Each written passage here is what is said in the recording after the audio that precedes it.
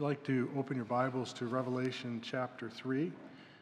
I guess I keep saying that. I'm old school. I keep saying, open your Bibles. That means you can find it on your device, whatever that may be.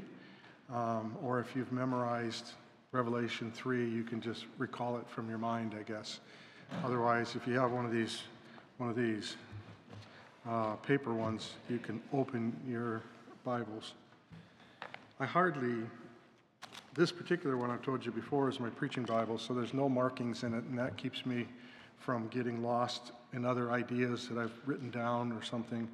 So this one never gets marked up, and it stays up here most of the time.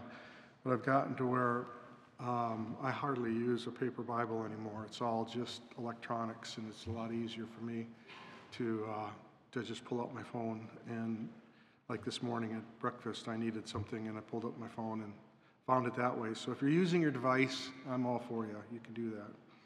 We're going to read Revelation 3, 1-6 this morning.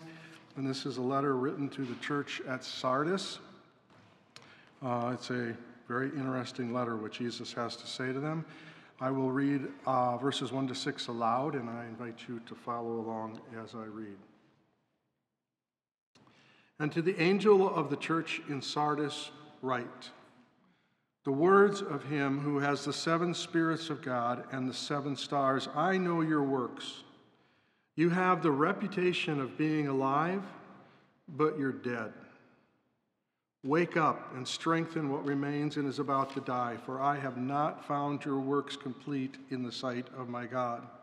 Remember then what you have received and heard. Keep it and repent.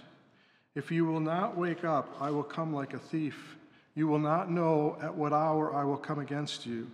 Yet you still have a few names in Sardis, people who have not soiled their garments, and they will walk with me in white, for they are worthy. The one who conquers will be clothed thus in white garments, and I will never blot his name out of the book of life.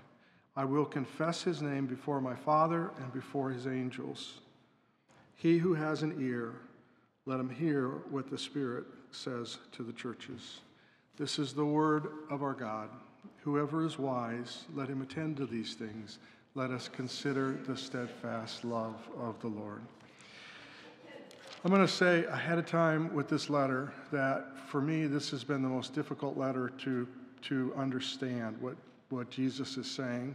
And I will also say that there is a lot in this letter that we could talk about that we don't have time for this morning. I'm going to try and hit on the main concepts, but I'd encourage you to spend some time in it and study it on your own. There's a statement here of I will never blot his name out of the book of life. I might touch on that this morning. But there are just some statements in here that require a lot more development than I have time for this morning. So we're not going to talk about every little aspect of it. But we are going to look at the main idea. So I was thinking about this letter. My mind went back to my high school days when I was cool. You know, that was it. I had hair back then. I told Bennett when I walked in this morning that I wanted his hair. I saw him up here on the platform. I was immediately sucked back to the 70s because that was the hairstyle I wanted in the 70s, and I was not allowed to have hair that touched my ears, touched my collar, or touched my eyebrows. It had to be 2 finger lengths above your eyebrows, trimmed up, no block haircuts, the wonderful days of whatever that was. But I did have hair, and that's the way I wanted it, and I immediately thought Beach Boys. For those of you who are old enough to remember the Beach Boys, they're sorry to start out with you this morning, but you took me back to my high school days as well with the rest of everything from this week. But one of my prized possessions from high school was my letter jacket. Now, letter jackets are not what they were back in those days. In the 50s and 60s, you had letter sweaters. I don't know if you've seen pictures of those, but they were sweaters that you wore that kind of come down here, and you had your letter of your school. And in the 70s and into the 80s, I don't know what happened after that, but leather jacket, it was a heavy jacket, leather sleeves, wool felt for the rest of the body, and you had your big letter for your school. Our school was Silver State in Colorado, and a lot of people don't know that, but Colorado, that is the Silver State, so our school was named after that. Silver was the big production thing in Colorado. So I had a big S. And the way that you earned a letter was that you, for those of you who don't know this, you had to play so many games on a varsity level in order to qualify for a letter. So I was a freshman when I got my first letter, and that was a big deal. I was actually in 8th grade working out and playing with the varsity, junior varsity and varsity team, and sometimes suiting up for junior varsity games.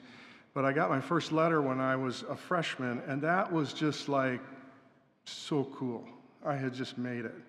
Because there were seniors who didn't have their letters. They'd played sports all the way through, but hadn't played enough games to get a letter. So I had my letter as a freshman, and I loved strutting around school. I mean, I wore that jacket all day long, and especially around seniors. I wanted to be around the seniors and just kind of, have that thing in front of them with my athletic thing on there. That was for baseball my freshman year. And then, as it went on, you got your football one, I got my basketball one, and then I had bars. There were gold symbols with little bars next to each one for each year that I lettered. So, you look kind of like one of those generals in the military when they're in their dress uniforms with all their stuff and all that. It was a big deal. But when I graduated, my brother, both my brothers graduated from college before I got out of high school. My number 2 brother came to me and said, "You need to put your jacket away. You're out of high school now." And I was like, "What do you mean? This is going to college. I want to show everybody who I am when I go to college." And he said, "Put your jacket away. You don't want to wear it at college because you're going to come off as immature and self-absorbed," which I was very good at both of those. I was totally into immature and as being self-absorbed. But I listened to him, and I retired my jacket. And in the end, my jacket, and Terry and I are still getting counseling over this, but in the end, my jacket got put in a barrel thing and stored in a damp basement. And one day I just said to her, "Where's my letter jacket?" This was a few years after we were married, and I just kind of wanted to see my letter jacket. I said, "Where's my letter jacket?" Well, it was in the basement. Okay. And it got all moldy down there, and so I threw it away. And it was just like, you threw away my letter jacket. That was my life. That was everything. My bars, did you save my... No, it's just gone. And, the reality is, not only has that happened to my jacket, but it seems like it's happened to my body and my athletic reputation. They both suffered the same fate. They just kind of went down the tubes and into the landfill somewhere. And I say that story to move to talk about Sardis, because Sardis was a city that was kind of living in the past as a city. At one point, Sardis was what others was referred to at that time as the crown jewel. It was the crown jewel city. It was the most influential city there was.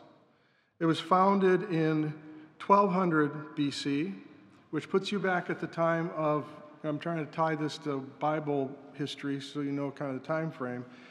Sardis was founded about the time of Gideon and Barak and Deborah, those judges, in the times of the judges. That's when Sardis was founded as a city. According to legend, it was founded by the sons of Hercules. Okay, Hercules from the myth, the Greek myth?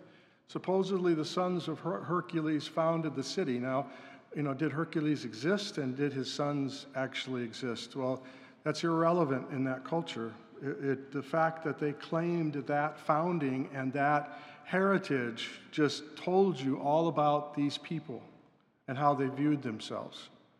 They were the offspring of Hercules. And they were, as a city, treated that way.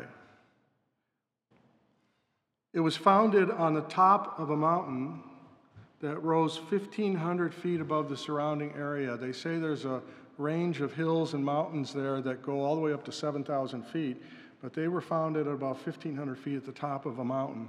And what was unique about that mountain, and very strategic, was that three sides of it, the sides of those mountains had collapsed or fell down. So three sides of it were almost totally perpendicular, crumbling rock, which meant you couldn't come up the sides to get up to the top of the mountain. You could not come that way. And the only other way to come up that mountain was a saddle ridge that went up the side of it that had a very steep and difficult road to get up to that, what they called an acropolis at the top of that mountain. So if anyone wanted to attack them, it was nigh unto impossible to do that because you couldn't get up the sides, and the other one, by the time you got up there, their whole army was assembled, and you were toast. The city spilled out into the plain below the mountain on both sides, but if there was any threat of anything, the citizens would immediately head up that road and get into that citadel, and they would be safe. They had a saying about them at that point in time, about the chances of Sardis being conquered, and we would have a similar phrase, or a different phrase today, but similar concept, and that is when pigs can fly. As far as everyone in the region was concerned, there was no way to conquer Sardis. It was completely impossible because of how defensible their position was. It's going to become important a little later on. So they were strong, they believed in themselves. They had this reputation around the area as a strong, successful people. And they were incredibly affluent. Down below the city was a river that ran through there, a smallish river that ran through there. And the banks of that river were yellow. And they were yellow because of gold dust. The legend was also part of mythology, but the legend was that King Midas, remember that guy, everything he touched went to gold? He wanted to be really rich, and so he was given the gift of anything he touched went to gold, and if you've read the story, you know how it turned out very sadly. I believe it was his daughter that he turned into a gold statue when he touched her. The rest of that story is that he wanted to rid himself of this, what he thought was a blessing that was actually a curse. And he went to the river. He was told to go to the river by Sardis and wash his hands. So as the legend goes, he went to that river, washed his hands, and that turned the banks to gold dust. And then from there on, they mined that gold out of those banks. And that part of it is true. The last part of it is true, that they just began to mine gold from the banks of the river, and it continued to stay yellowish from the gold dust, and eventually they had accumulated a huge amount of gold. They were the first city in history to produce coinage. They had their own coins, and their original coins were made out of gold and silver, but as they accumulated more gold, they began to produce gold-only coins, and they were considered to be the purest gold that you could find anywhere. So the city became incredibly wealthy because of the gold that surrounded them, and eventually a king, Croesus, began to reign, and he became known as basically the second Solomon. He was the richest king in all of the world at his time. That's who Sardis was. Couldn't be defeated, incredibly rich, and trade came through there, all kinds of merchandise, and they were incredibly, I keep using that word, but they were incredibly influential in the region. Everything went well until about the mid-500s. And a guy prophesied by Daniel in the Bible came to power in Persia. His name was Cyrus. Daniel prophesied of him. You might think, I've heard that name before. Cyrus is the king of the Medes and the Persians, who at the end of the captivity, sent the Jews back to Israel, to Jerusalem, to rebuild the city. And he gave them all kinds of supplies and gave them permission to go back and rebuild the city walls.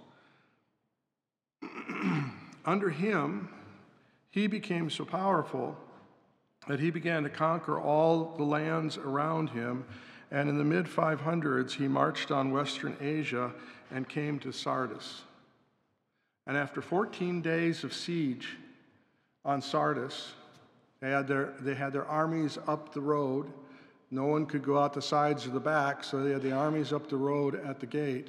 After 14 days of siege, one of his soldiers was walking around trying to find a way. He had sent soldiers out to look for a way to get up, and one of his soldiers was walking around, and a guard who was at the top of the mountain was looking out over below, and his hat fell off his head. His military hat fell off his head. And that soldier for Cyrus watched him as he came out of the city and went to that side where that soldier was and went down the mountainside to retrieve his hat and then went back up. And that clued that soldier of Cyrus's into how you could get up that mountainside. And one night, while another soldier was sleeping, that soldier made his way up the side of the mountain and got into the citadel, and in the middle of the night walked through and opened the front gates and let Cyrus's army in. And that was the end of Sardis as the impregnable city. Pigs learned to fly that night. Sardis, at the peak of its glory, fell. But by the time that Jesus writes this letter, has John write this letter to the church of Sardis, by AD 90s, the city has been repeatedly defeated by Alexander the Great, Antiochus II, and later by the Roman Empire. It's just a shell of what it used to be. It's not affluent anymore. It is no longer self-determinate. It has no influence in the region. But these people, although their city wasn't as beautiful or powerful or wealthy as it was in its glory days, the people would continue to talk about the good old days and feel a great amount of pride in who they once were.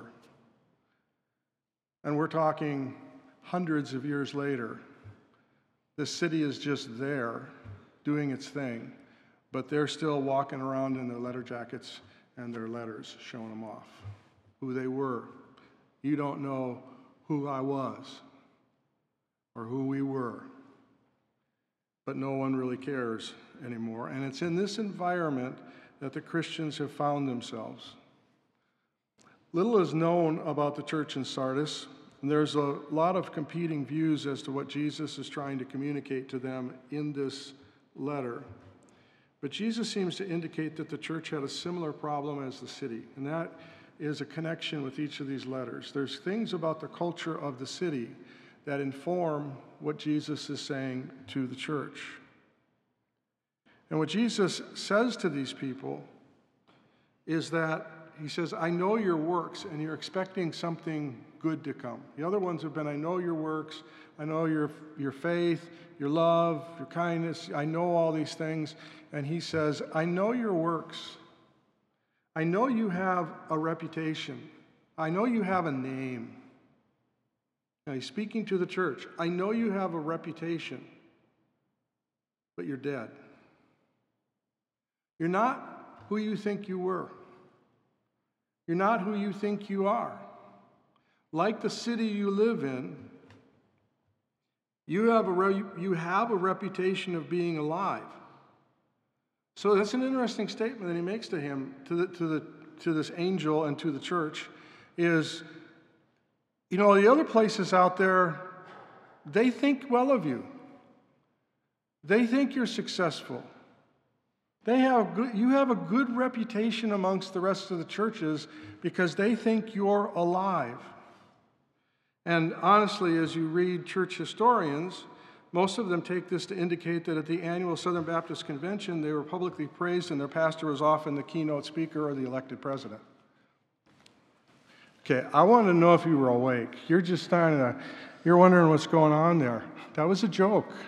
The Southern Baptist Convention did not exist in AD 90. It wasn't until AD 110 that the Southern Baptist Church began to exist. You guys should know that. But somehow you're just not tracking there on that one. No, they don't believe that about it. But from a serious standpoint, the other churches seem to think very highly of this church. So from all outward appearances, the church was doing well.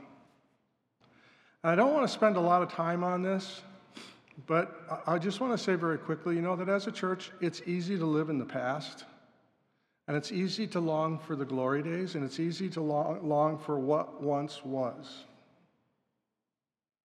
And to have an idea, we do this with our country, we do it with our city, we do it with our jobs, we do it with everything.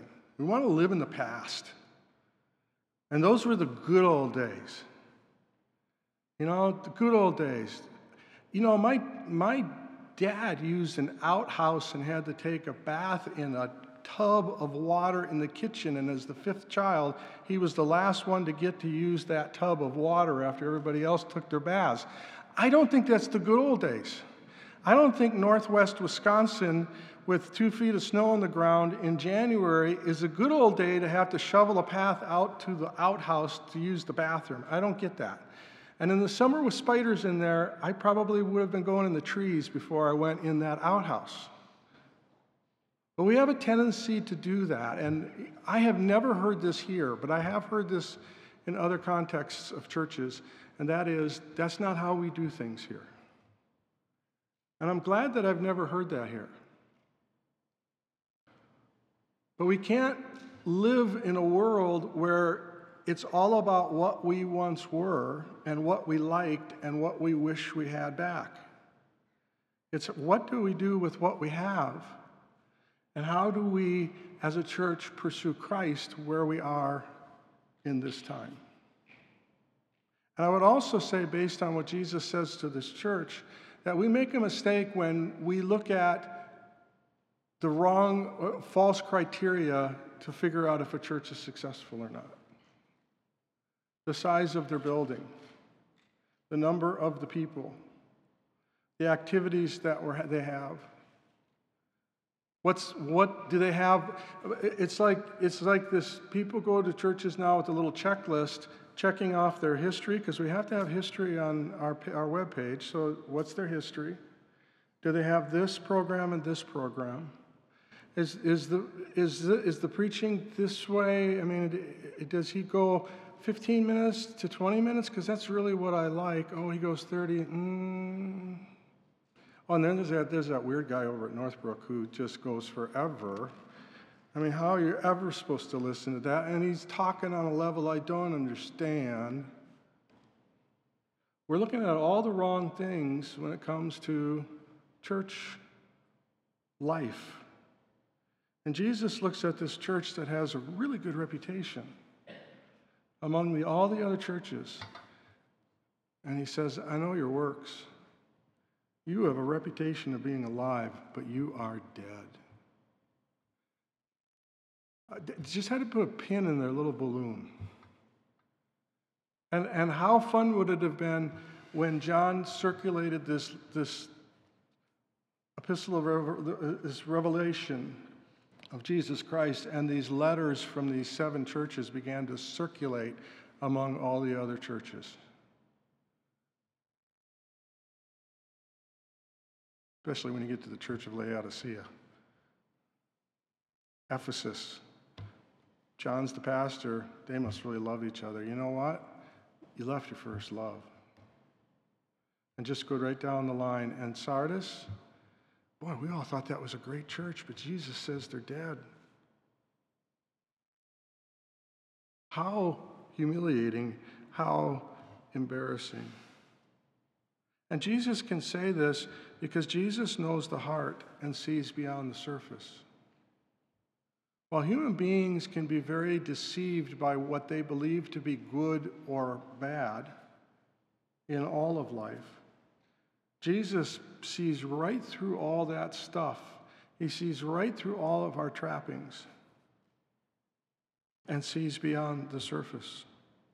Jesus presents himself here in the same way that he did to the church at Ephesus. He speaks of the 7 spirits and the 7 stars.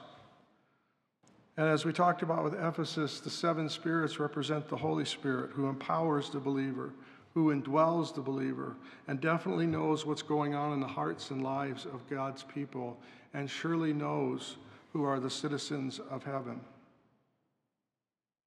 And because our God knows everything, he, in the person of the Son, God the Son, knows the spiritual state of the church in Sardis. And in his view, this is a dead church.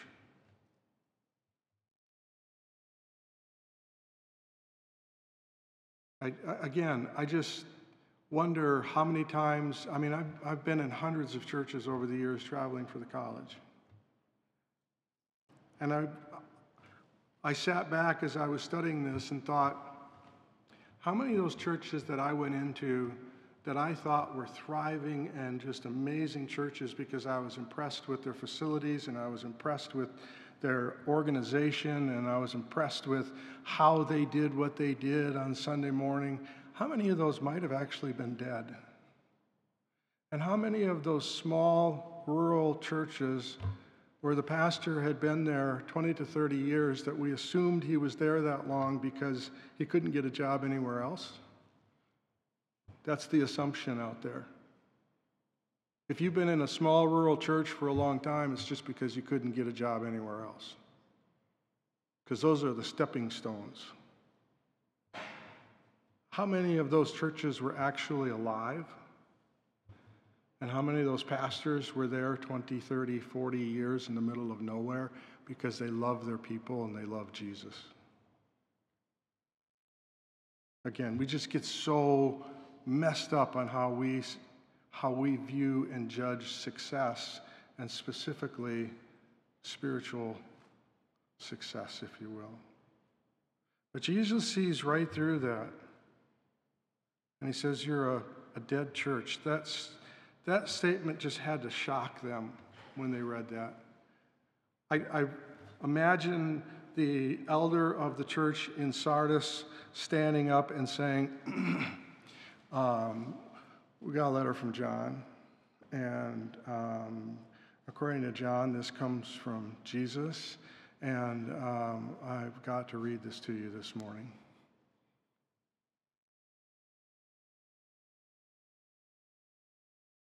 Jesus says, I know your works, guys. And he says, I know you have the reputation of being alive, but Jesus says we're dead. Can you imagine how that felt to that church on that morning? Dead. Well, what did he say about the other churches? You know, that would typically be our first response. How do we line up with the other ones? Doesn't really matter. He said we're dead. That's kind of an oxymoron, isn't it? A dead church. How can you be both of those? But he says they are. The question that I've wrestled with is whether or not Jesus really meant that there is no spiritual life in this so-called community of believers.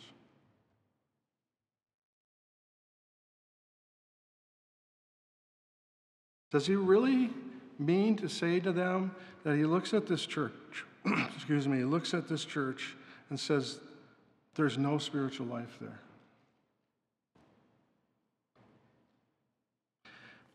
As I've thought about it, I've come to the conclusion that I think that there's at least 3 kinds of people in this church. First, as you go down in the letter, Jesus says in verse 4, you have still a few names in Sardis, people who have not soiled their garments, and they will walk with me in white, for they are worthy. So there are some people who are spiritually alive. And there are some people who are pursuing Christ-likeness in this church. That makes me wonder what it's like for them, what it was like for them to be Christians who were trying to pursue Christ-likeness in a church that Jesus said was dead. But there are some. These are people who it says are presently worthy to walk with Jesus. They have not soiled their garments, and they will walk with me in white. In the future, they will walk with me in white, for they are worthy. So Jesus is saying right now, there is a group of people in this church who are worthy to walk with me in white someday. So I have to put them in a category of people who have trusted Christ, who will be conquerors, and as we find out, their names are written and will not be erased from the book of life, and that Jesus will confess their name before his Father and the Father's angels. So there is a group of people there that we would have to put in the category of obedient believers. I would also suggest that there's a second group that seems to be found in most churches. Those who claim to be believers but are spiritually dead. They would be the people that Jesus is referring to when he talks about the tares among the wheat, and who, along with others, are surprised to learn someday that in spite of their good works, God never knew them. Depart from me. I never knew you. They will say, but we cast out demons, but we did this, and God says, I never knew you. It's a group of people that seems to be ubiquitous among churches that are not spiritually alive, but are very religious people, very moral, very upstanding in their community, maybe leaders of the local church.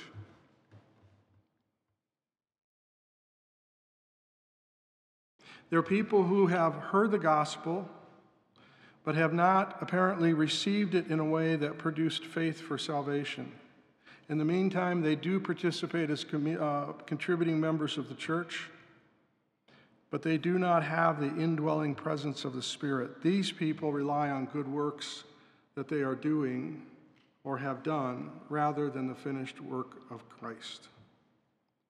So we have at least a group that are believers and are obedient believers, and we have a group that are not believers but are religious.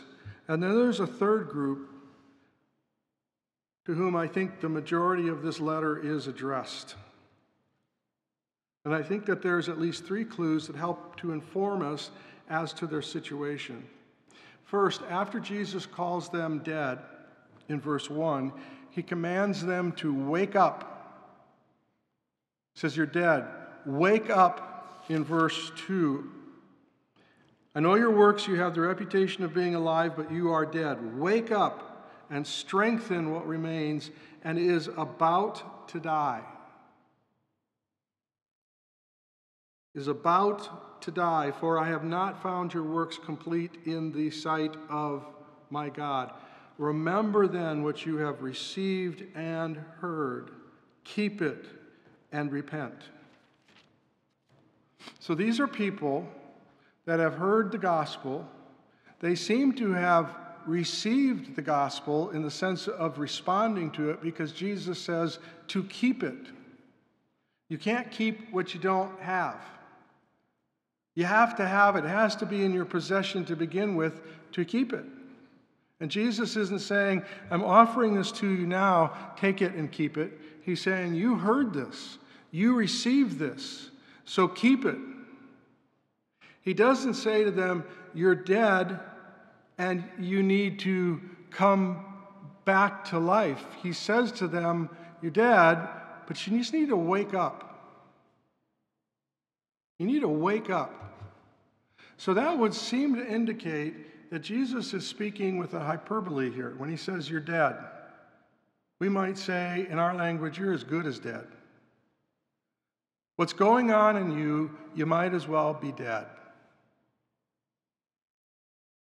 But the solution to it, the command about that, is that they need to wake up. Paul uses the same idea in Ephesians. He speaks to people in Ephesians 5, and he says to them, the time is short. Wake up. Stop doing certain things. Stop living certain ways. Wake up. I don't think wake up is also it's not a euphemism for coming alive. But about to die, which is what he finishes with there, wake up, strengthen what remains, and is about to die, indicates that life already exists. I would see what Jesus is saying here not as actual spiritual death, but what we would speak of today as comatose. You'll look dead. You're laying there on the bed. There's no response. The only way we know you're still alive is brainwaves. But it's about to die. Jesus also says of these people that their works are not complete in God's eyes. Since we know that doing works does not earn us salvation, Jesus is not saying you've got works to complete to be accepted with God. He says your works are just not complete. It's kind of an odd phrase. But we know from other passages that works do not confer salvation. So it seems that they have done good works in salvation, yet there are works God intends for them to do, but they're not pursuing those works. The idea is there are still works to be done. You're not pursuing those works because you're comatose. Nothing good is happening out of your life right now because you're almost dead. And verse 5 gives us a third clue as to what's going on with these people. Jesus says, the one who conquers will be clothed thus in white. I will never blot his name out of the book of life. I will confess his name before my Father and before his angels. Those statements are originally spoken by Jesus in Matthew 10 and Luke 12. They're parallel stories where Jesus seeks to encourage his followers to be faithful in confessing his name to others despite the threat and fear of persecution from unbelievers. Knowing the context of that statement originally that Jesus made and now is making again, that would seem to be developing a line of thinking that there is an issue with these Christians, this group of Christians who are about to die, that there's some kind of issue of them trying to blend in with their surroundings. And I was thinking of this in terms of war, that in a sense these Christians who call themselves followers of Christ and citizens of Christ's kingdom are actually, because of fear of persecution, dressing up in the enemy's uniform, so to speak, and watching the war go on. They're wanting to be able to say they're Christians on the one hand, but then on the other hand, they don't want anybody to know it, because that could really mess things up for them in their culture. So I can't imagine how that would work. Yeah, you can. Sure you can. It's when you're at work and somebody starts railing on those Christians who hate homosexuals, and you just kind of go, I don't want to get in the middle of this one. I'm going to shut up, because if I say what I believe, it's not going to be good. Not going to be good at all.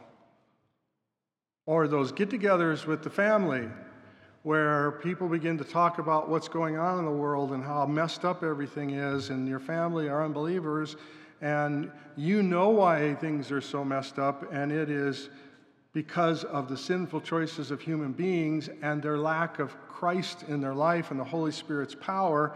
And you know that, and you just stuff your face with more food just so that you can't talk. And they know that you're a Christian because you told them way back when. You just got it teed up for you by the Holy Spirit to hit a home run, but I don't want to cause any problems.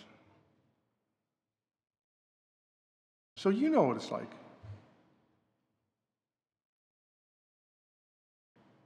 It's the pastor who wants to sit at the dinner and not talk about being a pastor because he knows what everybody's going to think of him as soon as he starts talking. It's the pastor who, when he goes to visit his family, doesn't want to talk about the church because he just wants to have a nice day and doesn't want to be grilled about his last sermon with his family.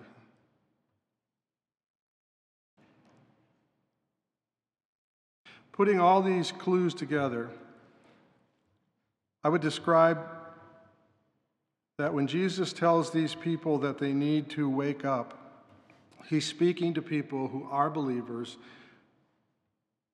but have two big problems. Their first big problem, like the citizens of Sardis, when it comes to their responsibilities as citizens of Jesus' kingdom, they are resting on their past accomplishments and reputation. These people who Jesus says, wake up, strengthen what remains and is about to die, he's communicating to them an idea about the pursuit of Christ-likeness in their lives and the advance of the kingdom in the world around them. There are those who have not soiled their garments, and they've stood strong for me. And they are going to walk in white with me someday. They're worthy, and they're doing this not because they're better people, but simply because they are being faithful to what I have commanded them, because of the Holy Spirit's work in them and their desire for that.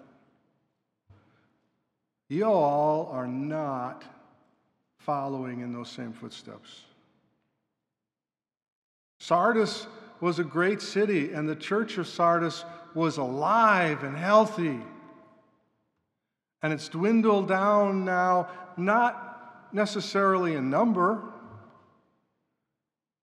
but in the number of people present who are actively pursuing obedience to Christ. Camouflage, if you will, or the enemy's uniform, but they're just kind of there. They're singing the songs. They're going through their motions. They're probably more moral than everybody else around them. And they're living on a past reputation. And Jesus is calling them, and he's calling us to be people who continually engage in enduring and persevering. You know, I'll go back to what I've said before. We are nowhere near living in a kind of culture that these people faced. We live in a culture where it's been okay to be a Christian. Actually, it's been beneficial to be a Christian in a lot of ways. You were considered honest and trustworthy. They knew you were going to be a good worker. And they were religiously oriented. So, yeah, this will be a good worker. This will be a good person. This is a good person to have as a friend.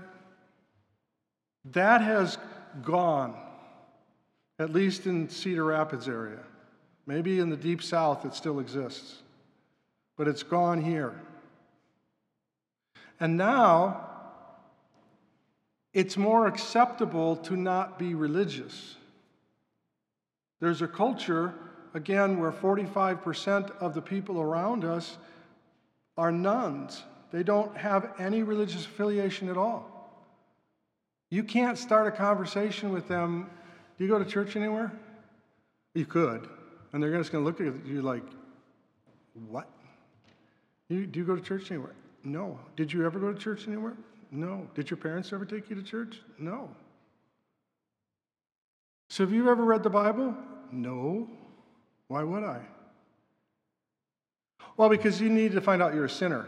You know, that's a great lead-in to giving the gospel to somebody. Oh, really? Thanks.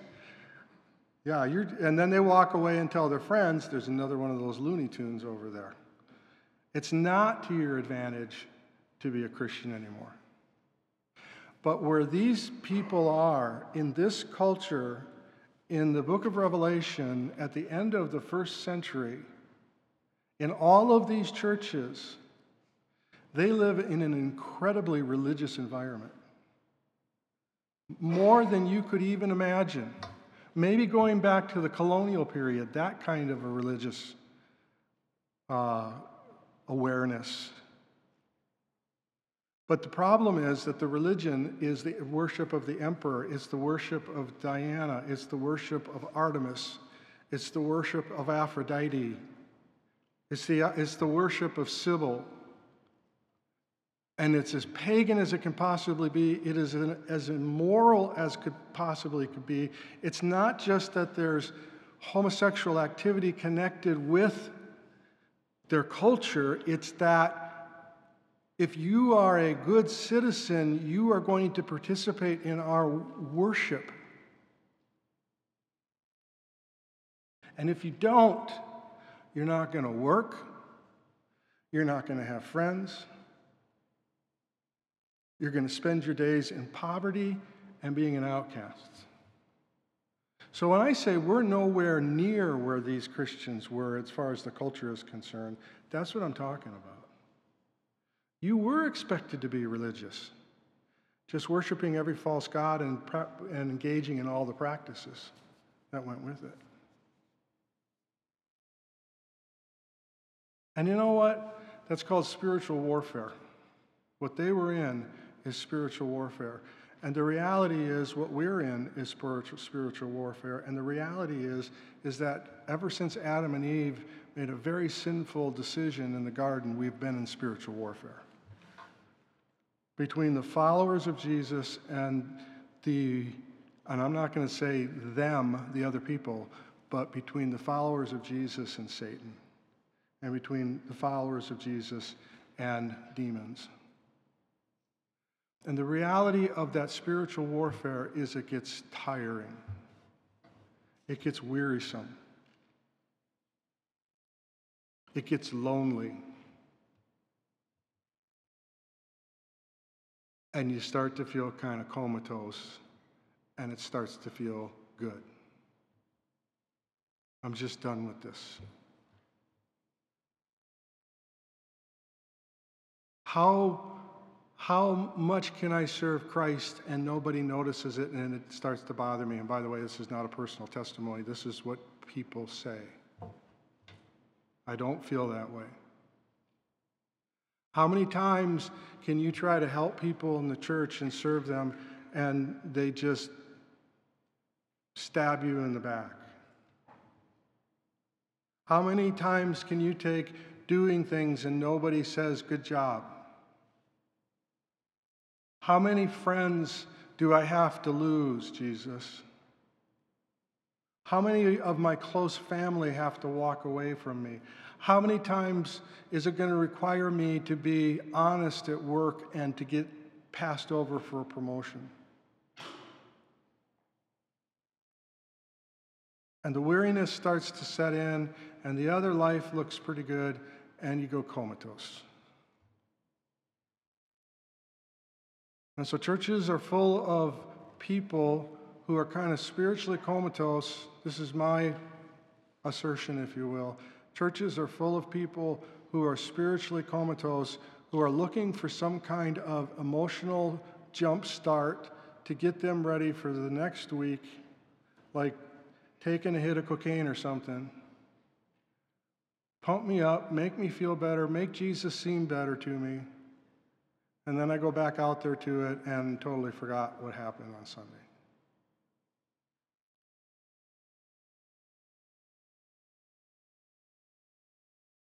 And Jesus says, wake up. Wake up. Strengthen what remains. It's easy to become discouraged and weary. And so often many Christians decide that they are Christ-like enough. Man, they're not who they used to be, gotten to this point, reading my Bible, going to church, praying. I'm good enough. I thank you, Lord, that I am not like those other people, even that publican over there. And Jesus' response is, you know what, you're right. You are not like that publican over there. In fact, he's going home justified and you're not.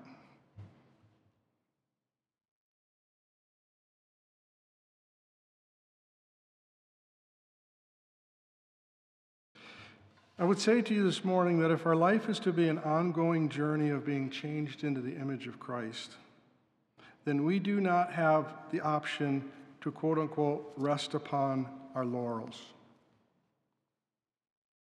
I've said to you many times, and somebody told me the other day, you know, I can hear you saying from time to time, I hear it, and I like some of your little quotations, but one of them is, God is more interested in our direction than our perfection. And it's a wonderful sentiment. I got it from Woodrow Kroll, who used to be the guy for Back to the Bible, if you ever listened to that. And I say that statement to people because I intend it to be, on one hand, something that encourages you when you sin. Because we can really beat ourselves up and get discouraged when we sin, and we sit back and say, you know, how am I ever going to get to the point where I stop sinning? And the message from Jesus is, it isn't your perfection, it's your direction. Pursue Christ-likeness. Keep in step with the Spirit. Keep going forward. But on the other hand, it should also be a reminder that we are involved in a pursuit that is only finished and our works are only complete when we die in Christ or He returns. I'm thankful to be a part of a church where my sense is, maybe I'm as fooled as the messenger to Sardis, I don't know, but my sense is that this is a group of people that want to become more like Christ. And you struggle at times. And you get discouraged at times. But overall, you get up and you want to keep going forward. I don't feel like every Sunday I'm preaching to a bunch of comatose people. You're responsive, especially for engineers, just so you know. You're responsive. I get feedback from you. You talk about the things of Christ. So I don't feel like I'm the pastor of the Church of Sardis.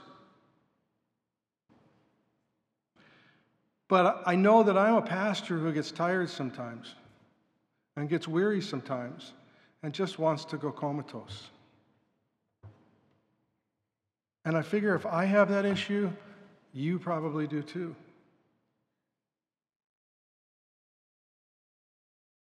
We are to be people who spend our entire lives pursuing the work of the Holy Spirit in our hearts to become more like Christ and never reach a point of putting on our leather jacket and saying, I have arrived. And that means that God is going to continually be doing things in us and in our midst that are tiring and painful to make us more like Christ, and Satan is going to be continually coming after us because he doesn't like it. And probably not Satan in person. Again, he's not omnipresent. But his little minions are going to be continually working in our lives to try and get us to quit, to give up.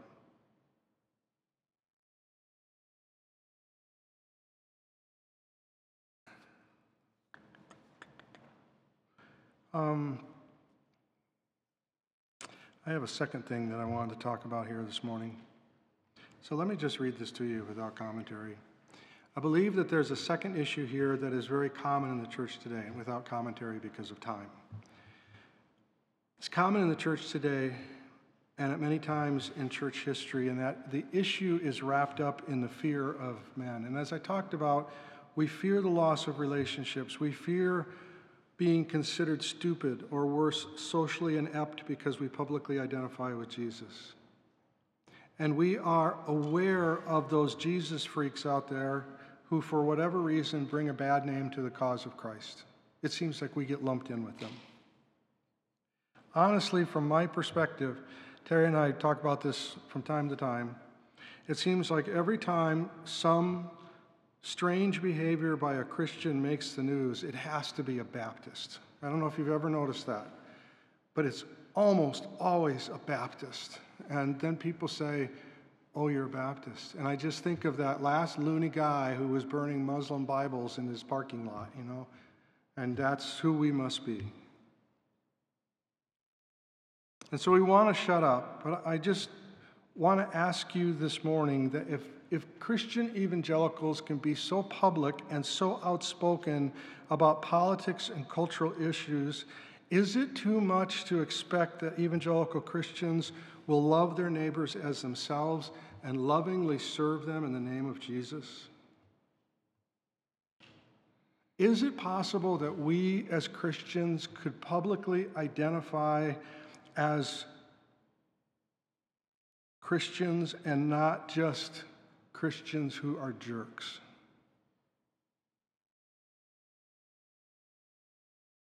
Because that's what we have become. In the public eye, we're jerks.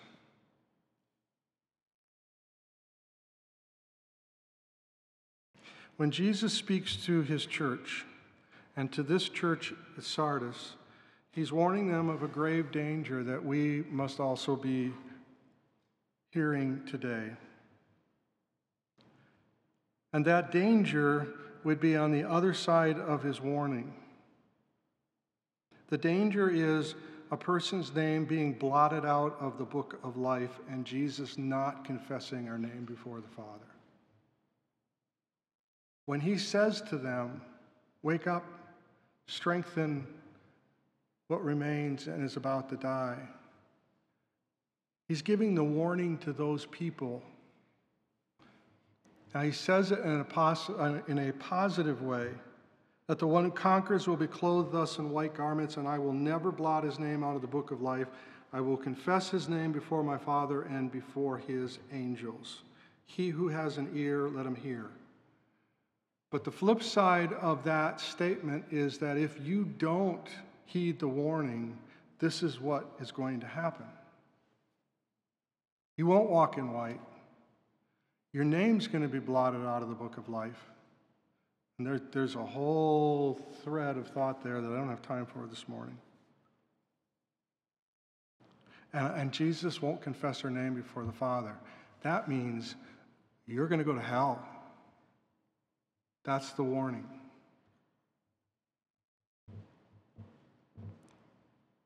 Now, I would imagine that most of you here this morning, I don't know who would and who wouldn't, but I would think that probably most of you would argue that a person cannot lose their salvation, and I agree with that.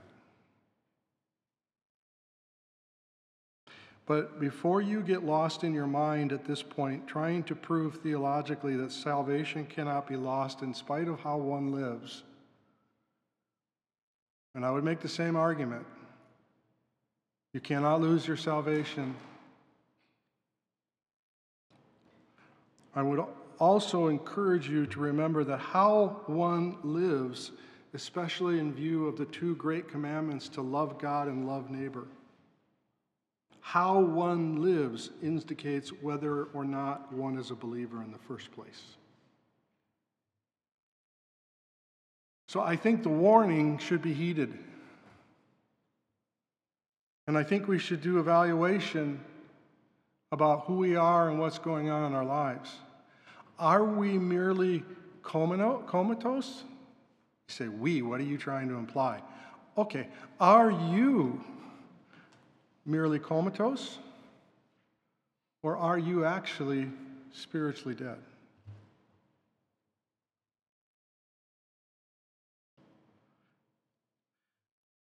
I want to, and I hope you want to, join with Jesus and say that if you have ears to hear, listen. And as we've talked through this morning, if you find issues in your life, I would, along with Jesus, encourage you to hold on to what you have, to repent, to wake up. Let's pray.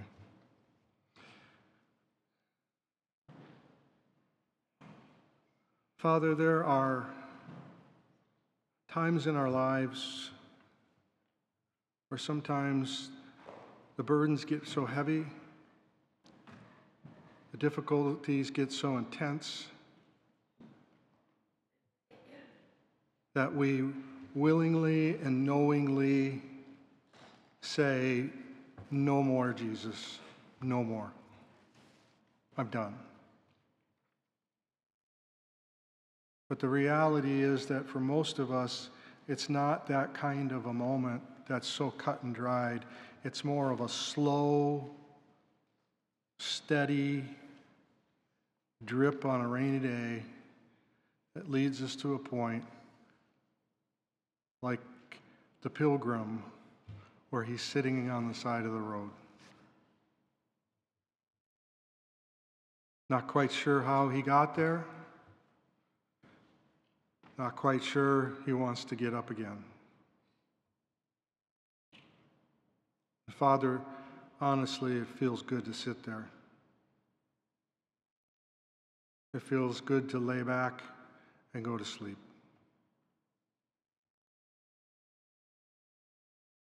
So, Father, I ask this morning that you would give us ears to hear, give us eyes to see, to scrutinize what's going on in us. With the help of the Holy Spirit, help us to be able to identify what needs to change in light of who you are and who Jesus is, according to your word. Help us to understand what needs to be brought into conformity with Christ.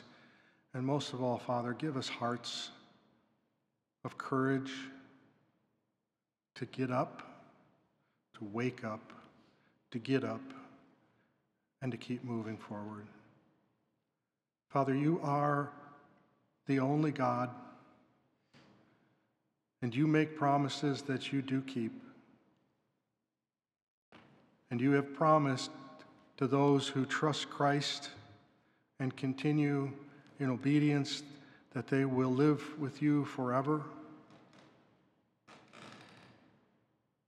You have also promised that those who deny Christ,